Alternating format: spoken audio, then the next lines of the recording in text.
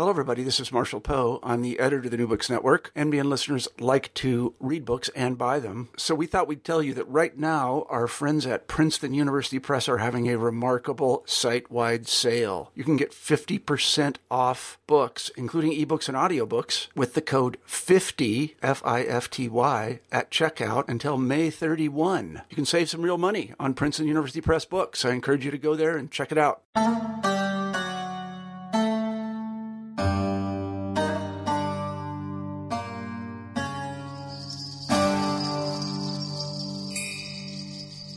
Hello and welcome to a new episode of New Books in Islamic Studies. I'm your host, Sher Ali Tareen. For each new episode, we choose an important new book in the field of Islamic studies and we chat with its author.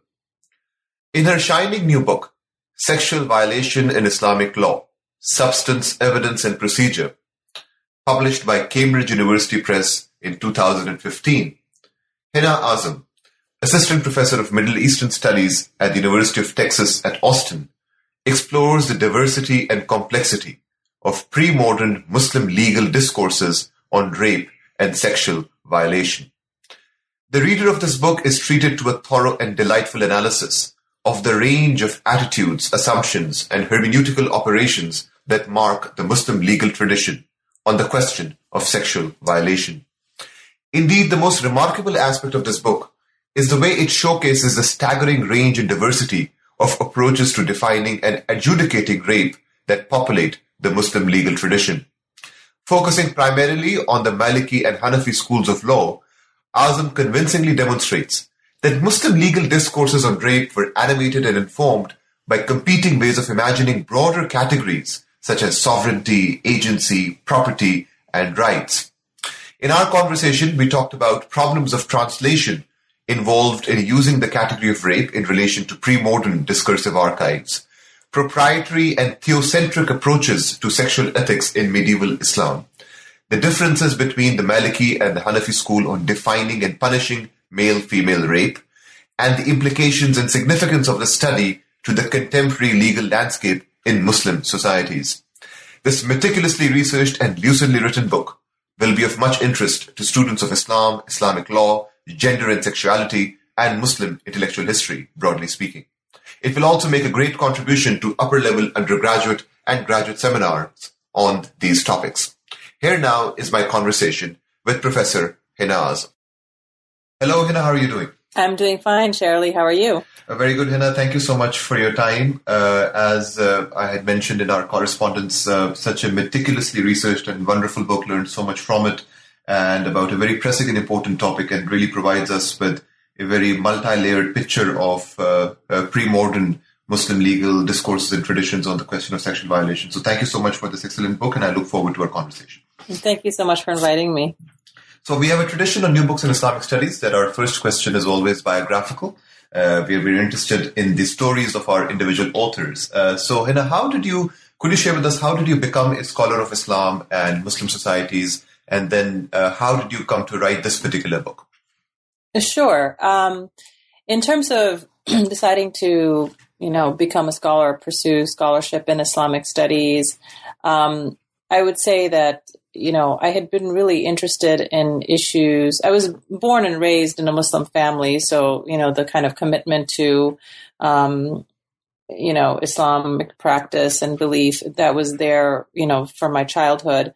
But then I began to become sort of interested in and aware of issues pertaining to gender as I reached adolescence, and began to notice that there were different expectations and rules and responsibilities for girls versus for boys. And one particular really eye-opening moment for me was when we went back to Pakistan. We used to go to Pakistan every couple of years.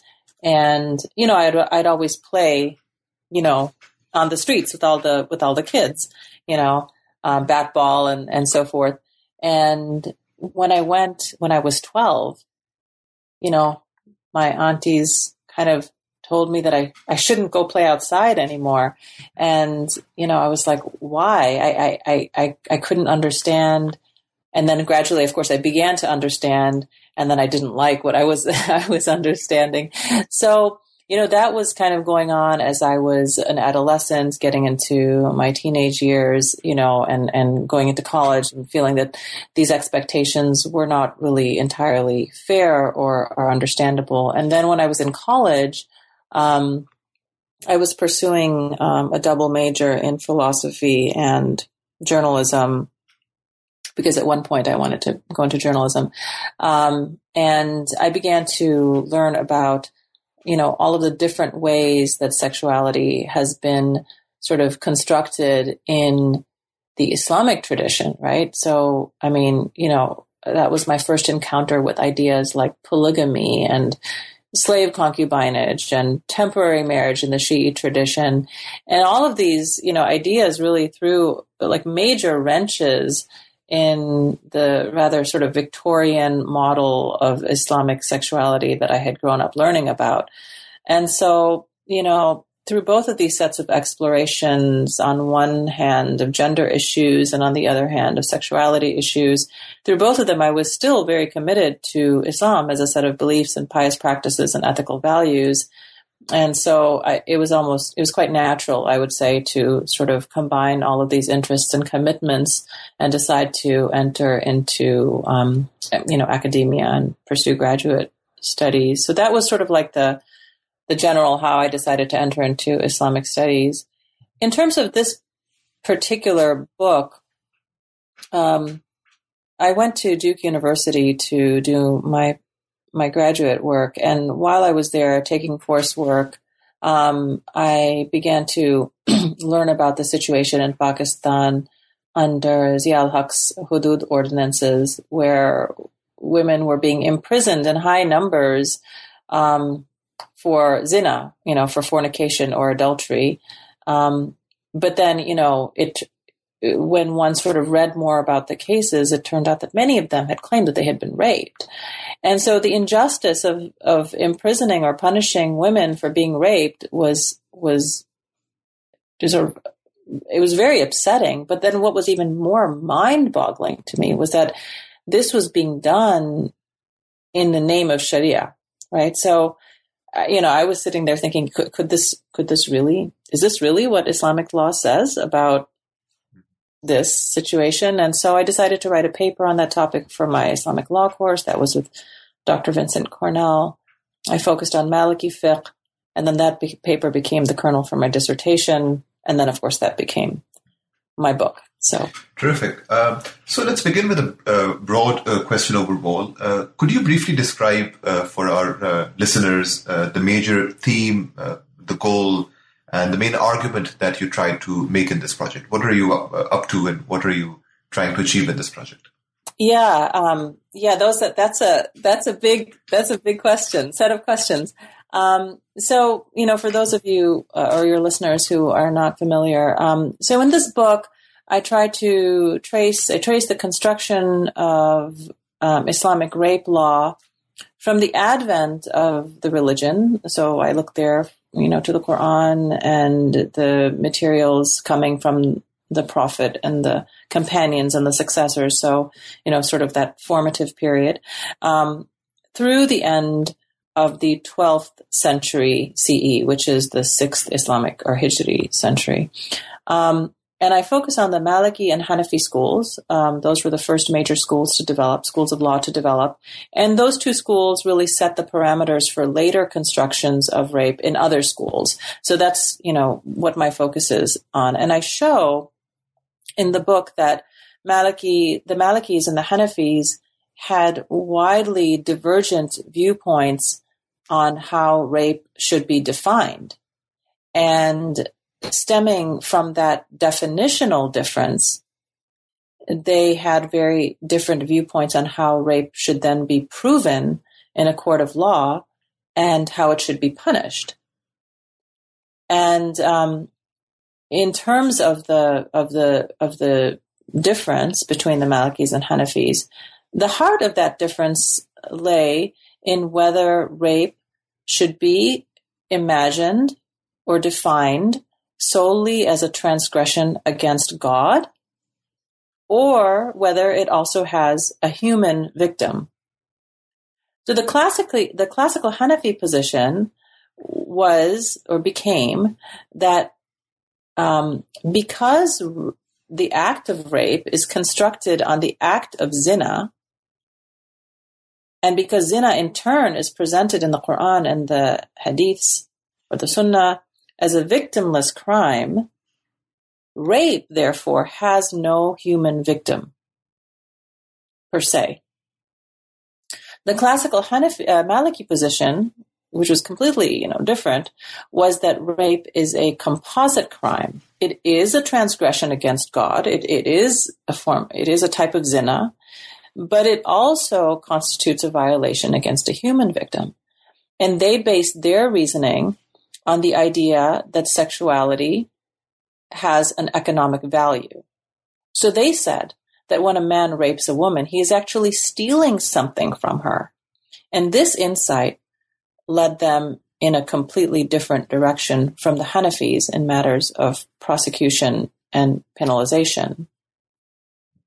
A key part of my argument is that Islamic rape law did not, so that's a sort of description of the argument of the book as a whole, or the narrative of the book as a whole.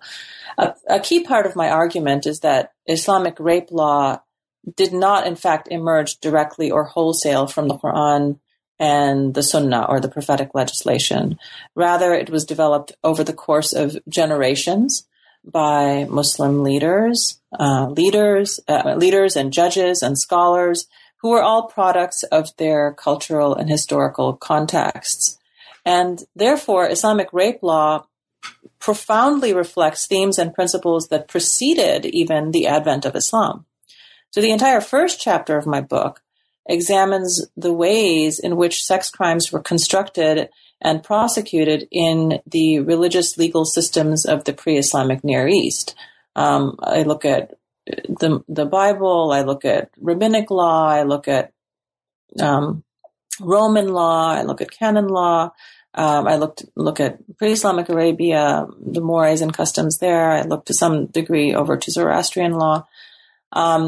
So, I'm trying to show this set of continuities with the pre-Islamic legal traditions. And then in the second chapter, I look more specifically at those continuities in the early formative period of Islam. And throughout the book, I try to show that Islamic law and legal history has to be studied in conjunction with these larger legal historic developments. So that's, kind of a critical argument. That's terrific. That provides us with a very good sense of the larger arc and the map of the book, and we'll have occasion to talk about each of these issues in more extensively in a moment. But before we get to that, let's begin with the question of terminology. Your book is titled Sexual Violation in Islamic Law. Of course, much of what you're talking about in today's language, we could also categorize it as rape. And you talk at the beginning of your book, a very interesting discussion you have about some of the questions of translation. And you talk about the problems of translation involved in using the category of rape in relation to the materials that you examine and certain modern connotations that have been attached to this category. Could you share with us some of those terminological concerns and questions of translation that you dealt with and that you wrestled with as part of the framework and the work that you did in this book? Yeah, absolutely. Translation of terms was it was really a major issue. I mean, the basic problem is that, we use the word rape, but the Muslim jurists did not have a word. They didn't use the same word. And our word rape our English word rape comes from a different tradition. It comes from the Latin, the word raptus. And that word, in turn, has its own history. So raptus referred to a property crime, and then in English, it kind of, has its own sort of trajectory. And by the time we use it today, we think primarily of rape as an act of violence, an assault upon the rights of another person.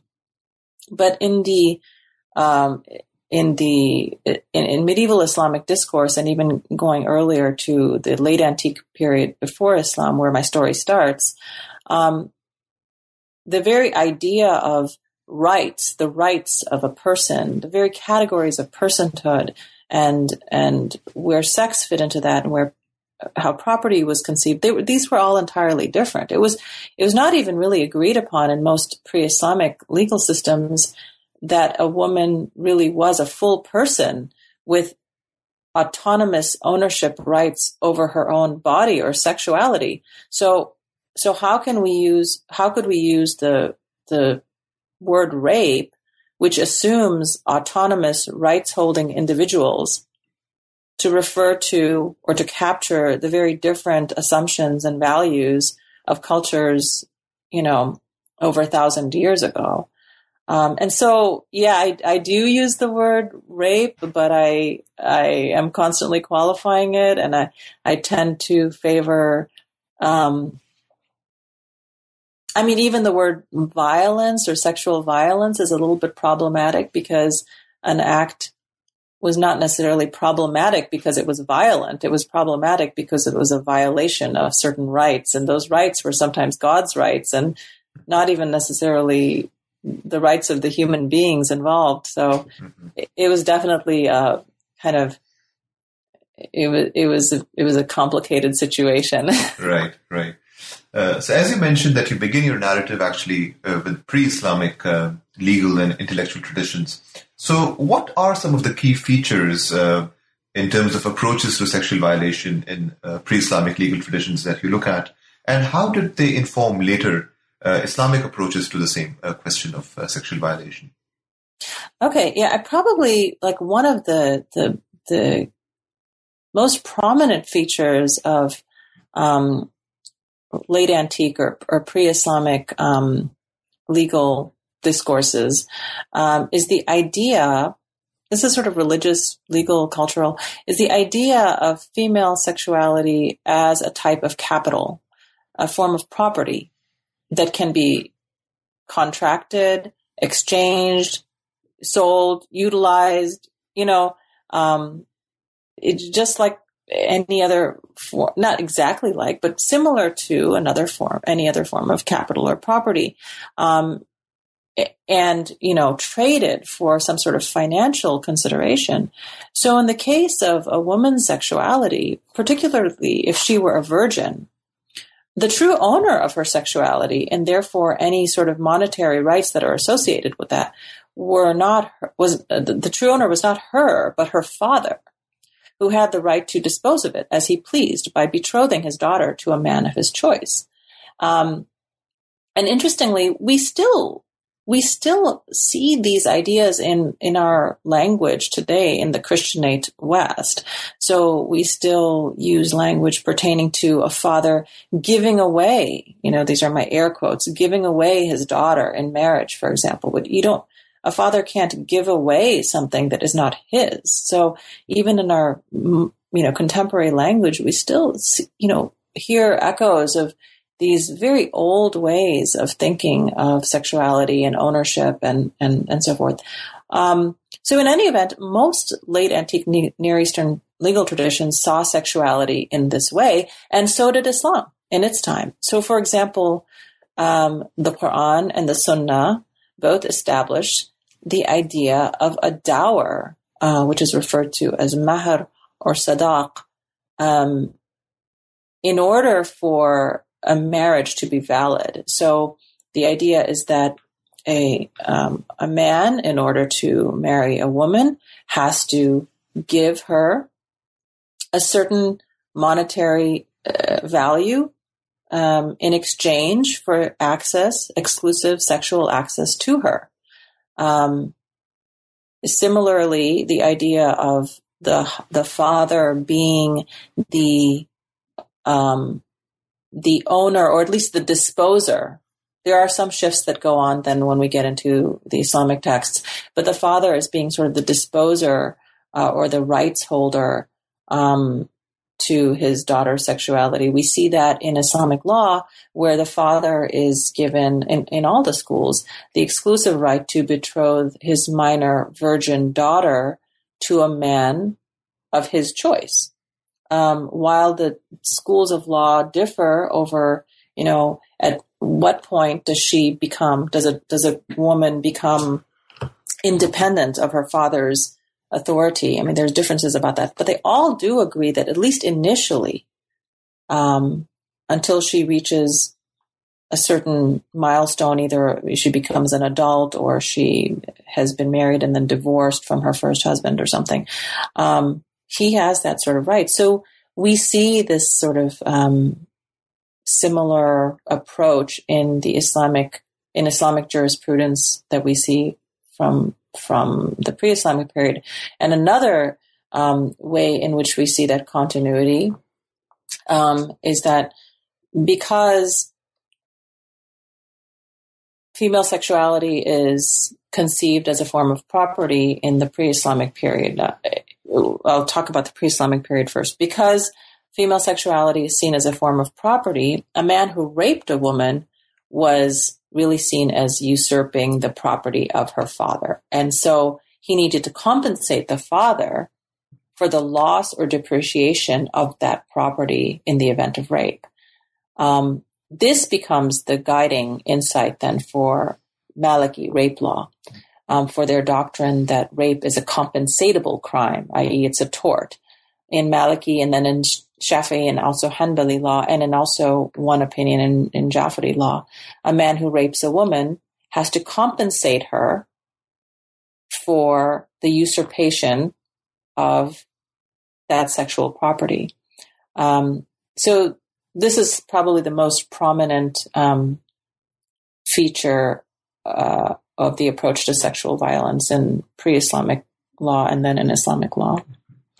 So you've already touched on this a few moments ago, but two of the categories that are central to the larger architecture of your project are what you call proprietary and then theocentric approaches to sexual ethics and the implications of those two approaches. So could you explain the distinction, first of all, for readers? What are these two approaches? What is the difference between these two approaches? And in what ways is the relationship and the tensions between these categories significant to early Muslim legal discourses on the question of sexual violation? Yeah, sure. So basically, I'm going to describe theocentric and then proprietary sexual ethics as sort of two ideal types, at two ends of a spectrum. And I would just ask the listeners to keep in mind that these are ideal types, that no system, at least that I have studied or described, was purely theocentric in its sexual ethics or purely proprietary in its sexual ethics. Most of the religious legal systems kind of were a hybrid of these two approaches with different degrees of emphasis on one or the other. So by theocentric sexual ethics, what I mean is a system in which sex is part of a sacred or moral domain that is sort of set by God, in which the only currency is moral in nature, is virtue or sin. So, a sexual act can be seen as being permissible. It could be seen as being prohibited. It can be seen as being recommended, or so forth. But there's no sort of the contract is purely between the individual and God. And the rules and regulations pertaining to sexual conduct are established purely by God, and the individual's adherence to or transgression to those rules impacts only them and that relationship with God. By proprietary sexual ethics, on the other hand, I mean a system in which sex and sexual relations are socioeconomic in nature and concern interhuman negotiations of rights and benefits. And so in a proprietary sort of vision, sexual and monetary exchange work or are related to one another in a sort of continuum such that one is the currency for the other. So the idea of exchanging, for example, sexual access to one's wife for, a monetary benefit, makes sense. So what I try to show in the book is that both Hanafi and Maliki, and really the basis of this is found in the scriptural sources, that both Hanafi and Maliki discourse on rape specifically contain elements of theocentric, the theocentric approach and also the proprietary approach, but that they are different in the emphasis that they give to one over the other. So the classical Hanafi fiqh on this point, while it does incorporate proprietary principles, such as the idea that one needs to have a dower, a husband or a groom needs to pay a certain dower in order to have a valid marriage. There has to be that monetary exchange for sexual access. The Hanafis tended strongly in the direction of theocentrism in sexual matters. Classical Maliki fiqh, on the other hand, while it was based in theocentric principles to some degree, such as the acceptance of the definition of zina as purely a sin against God, classical Maliki fiqh tended strongly or more strongly towards proprietary sexual ethics. And so basically the idea of theocentric and proprietary sexual ethics sort of, they're sort of heuristics, and they help us to sort of understand the types of decisions and trade-offs that the jurists were making as they thought through, the rights and obligations and so forth that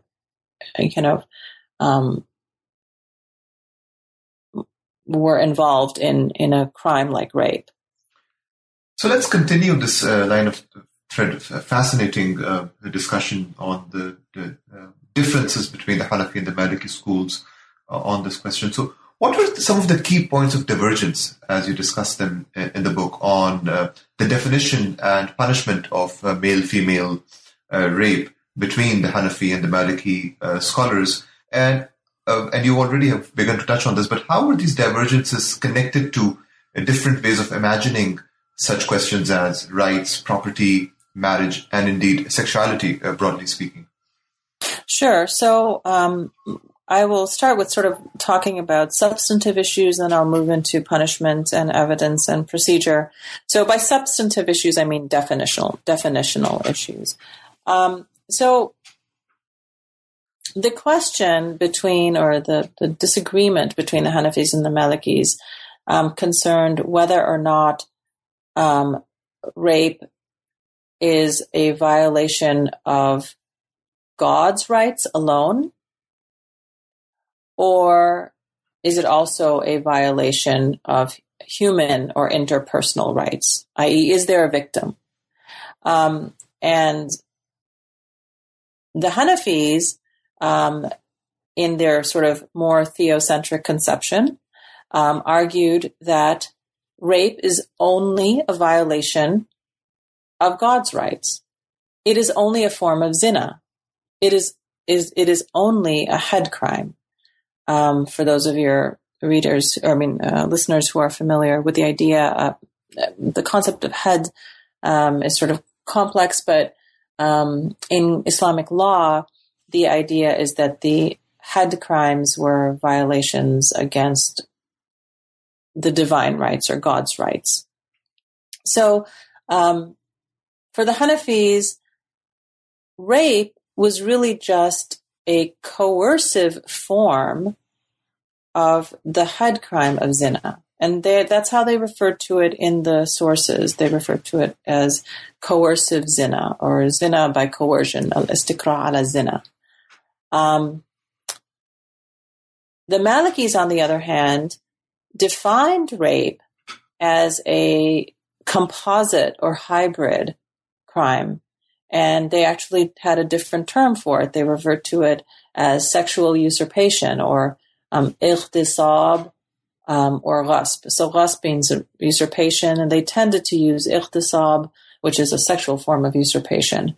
So for the Malikis, they didn't deny that rape is a form of zina or a coercive form of zina, but they said it's also the usurpation of sexual property. So that is the definitional difference between the Hanafi and the Maliki approach. And then, stemming from that, we see a difference between them over whether or not, or over how the act should be punished.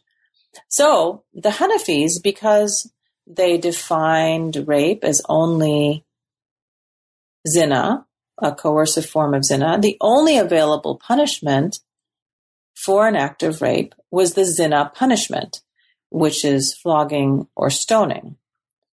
The Malikis, on the other hand, said, sure, if a case meets the evidential criteria for zina, then you can apply the zina punishment of flogging or stoning.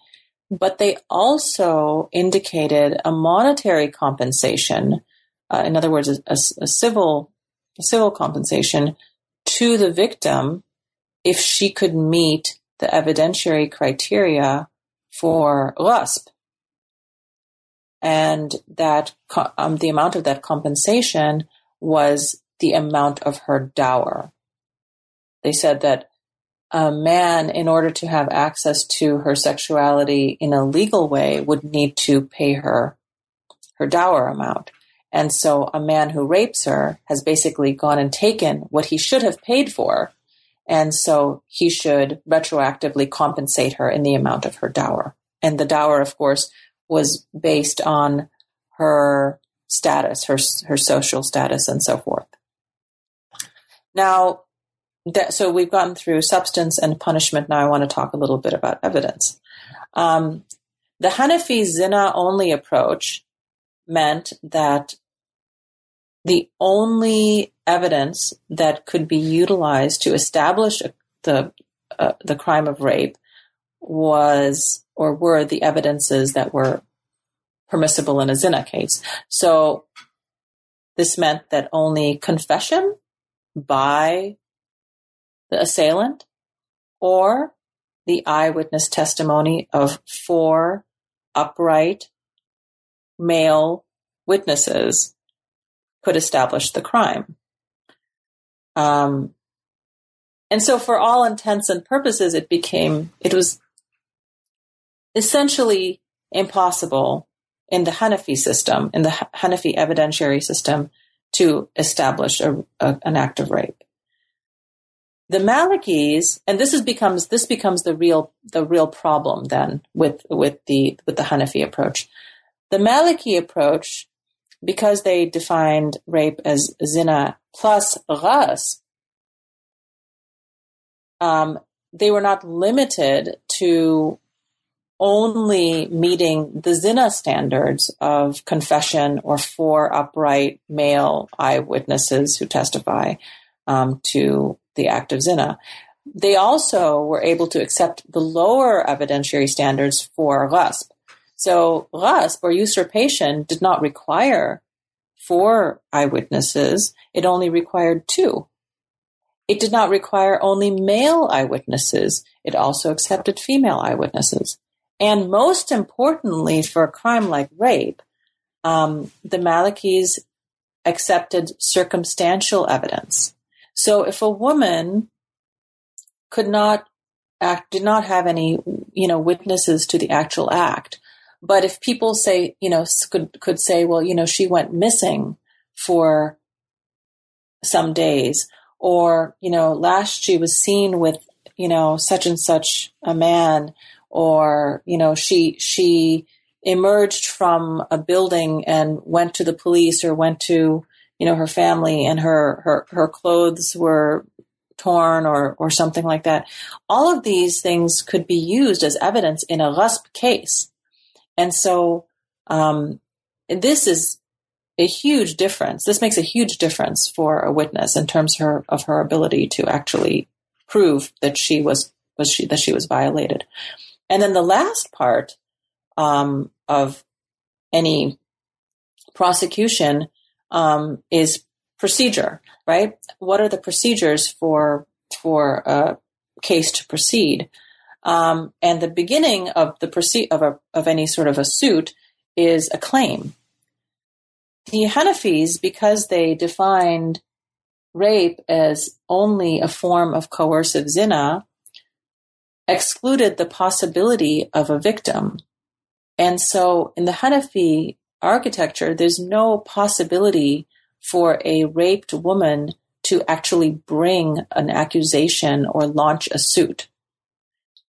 The most that a woman can do in a situation like that is prove that she did not consent to zina in the event that she later on shows pregnancy. But the Maliki approach, because it included this idea of ghasb or usurpation, basically defined or kind of created a space for a victim to make a claim.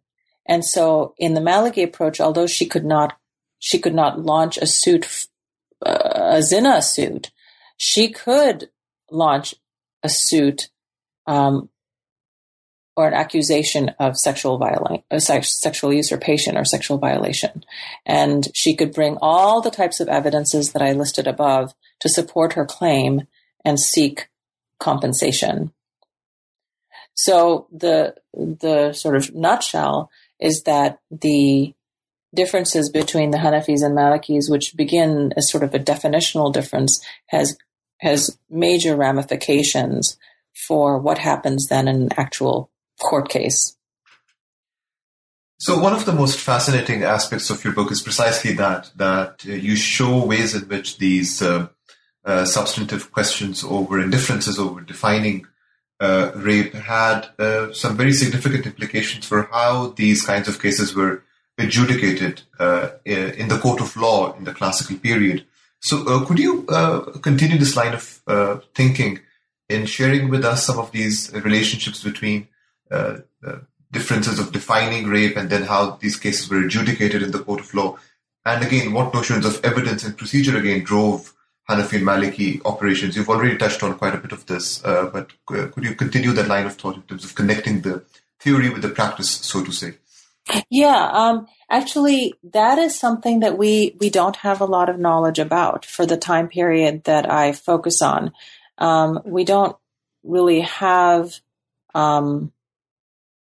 court records. I mean, we start seeing court records. The Ottomans keep excellent court records, but my work does not go all the way through to that period. And so even if one looks at, fatwa collections are not the same as court cases. They still remain abstract and ideal. They kind of explain what the theoretical application of the law would be in a particular situation, but they don't tell you what actually occurred in actual cases. So, it's not really possible. I mean, that's one of the sort of limitations of juristic texts, is that they don't tell you, how these laws were actually applied in real cases. Right. But clearly the notions of evidence and procedure that you've so nicely detailed here, and you also do in the book, would have had some significant implications for how these kinds of cases would have been engaged with in the court of law also. So that's a very fascinating connection to be further explored.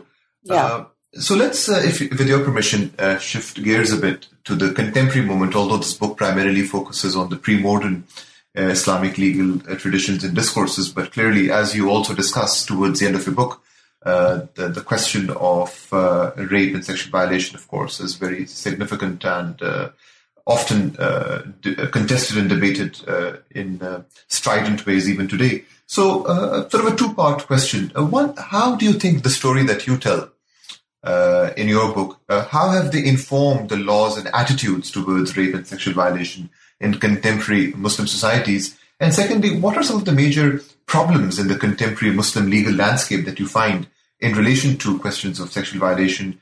And how could perhaps the conclusions that you draw in your book, or that you cement in your book, and the findings that you attain, how could they be useful in addressing some of these problems and contradictions and aporias that we find today?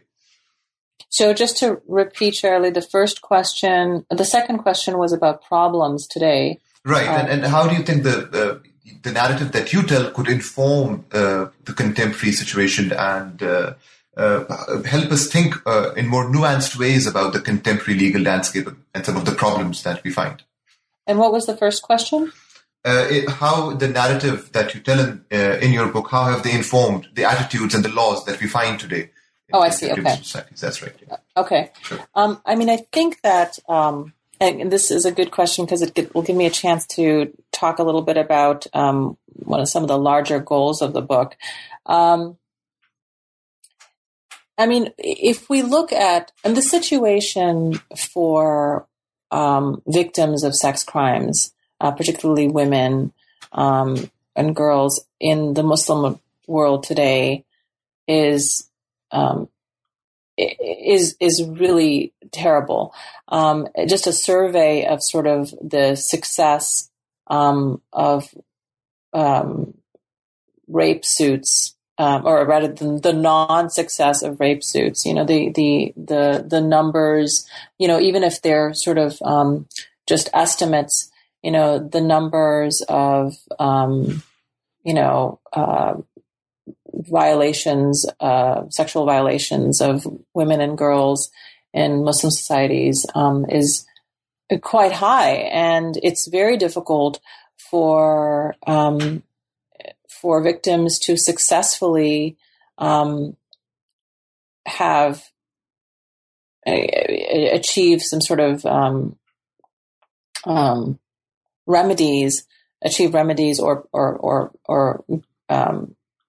punishments for their assailants.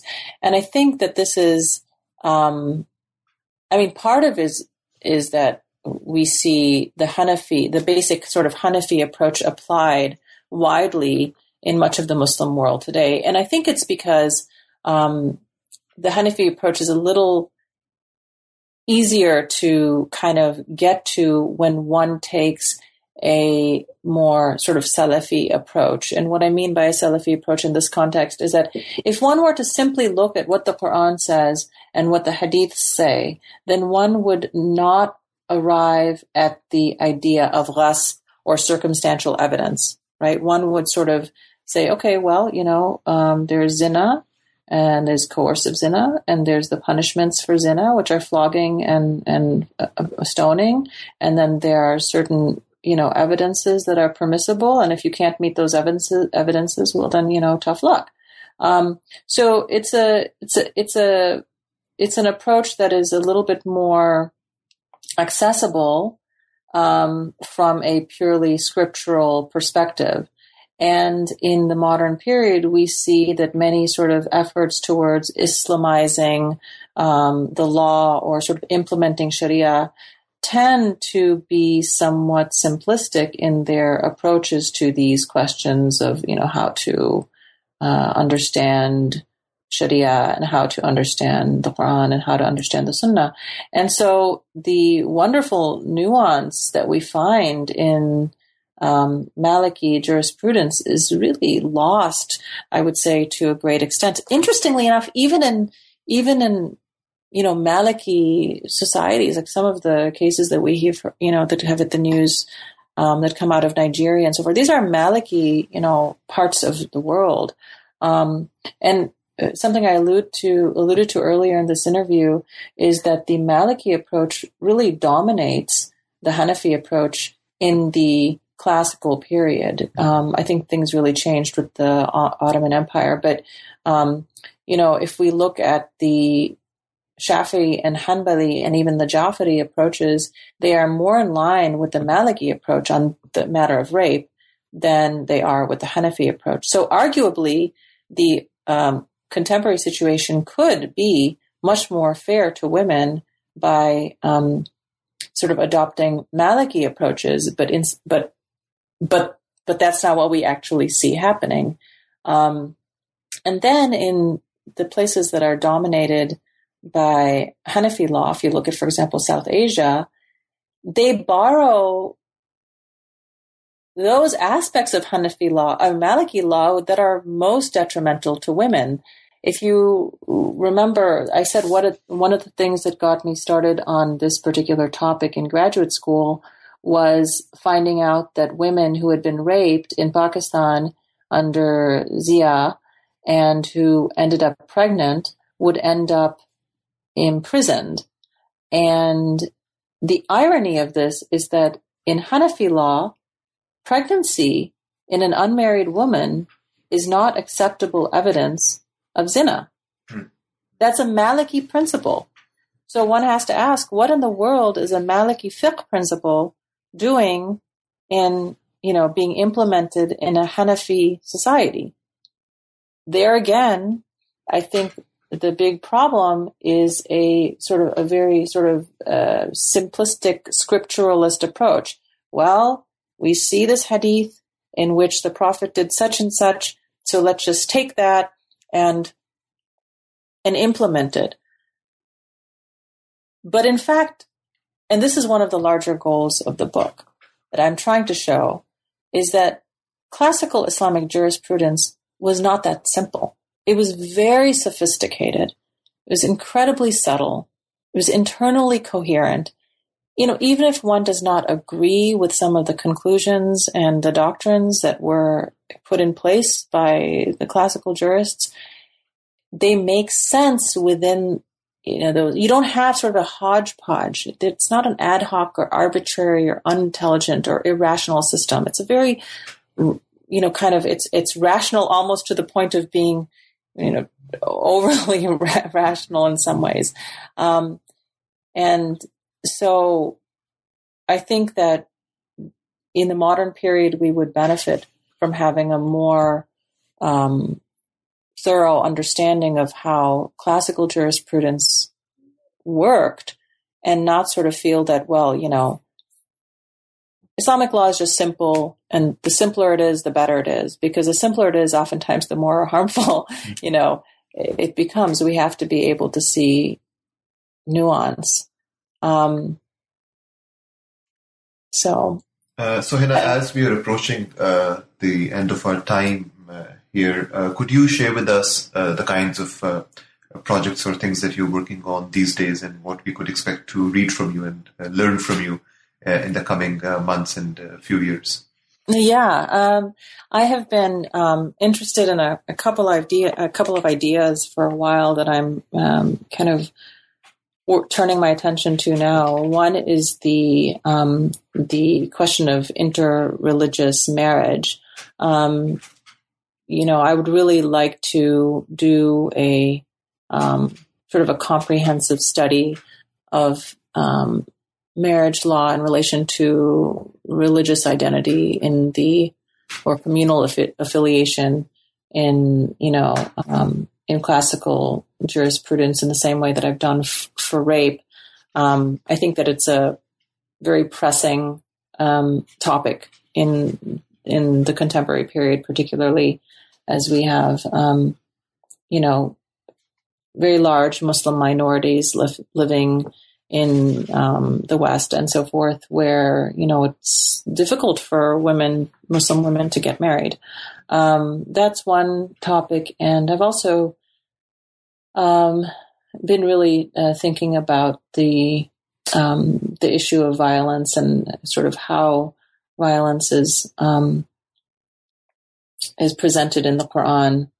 Of course, it's very difficult in the present circumstances for a scholar of Islam or Islamic law or Islamic studies not to be distressed by the way that certain groups are attempting to implement their version of Islam, in ways in which they are so violent and so harmful to others. So those are some of the things that I've been sort of thinking about and working on these days. So hopefully there'll be something good coming out of all this. Sexual Violation in Islamic Law, Substance, Evidence and Procedure by Professor Hina Azam, published by Cambridge University Press in 2015. Thank you so much, Hina, for your time and for this really wonderful book. It really is intellectual and legal history at its best, in the way in which you combine a close reading of some very complicated texts with the larger contextual picture, and the narrative that you present is really quite masterful and astounding. So a pleasure reading your book, and it was really also a pleasure talking to you about it. And I'm sure our listeners also really benefited from this conversation and from your insights. So thank you very much. Thank you so much, Sherali. So this was my conversation with Professor Hina Azam about her brilliant new book, Sexual Violation in Islamic Law, Substance, Evidence and Procedure. I hope you enjoyed this conversation. Please also join us next time for another fresh episode of New Books in Islamic Studies. Until then, this is your host, Sher Ali Tareen, signing off. Take care and be well. And thank you for listening to New Books in Islamic Studies.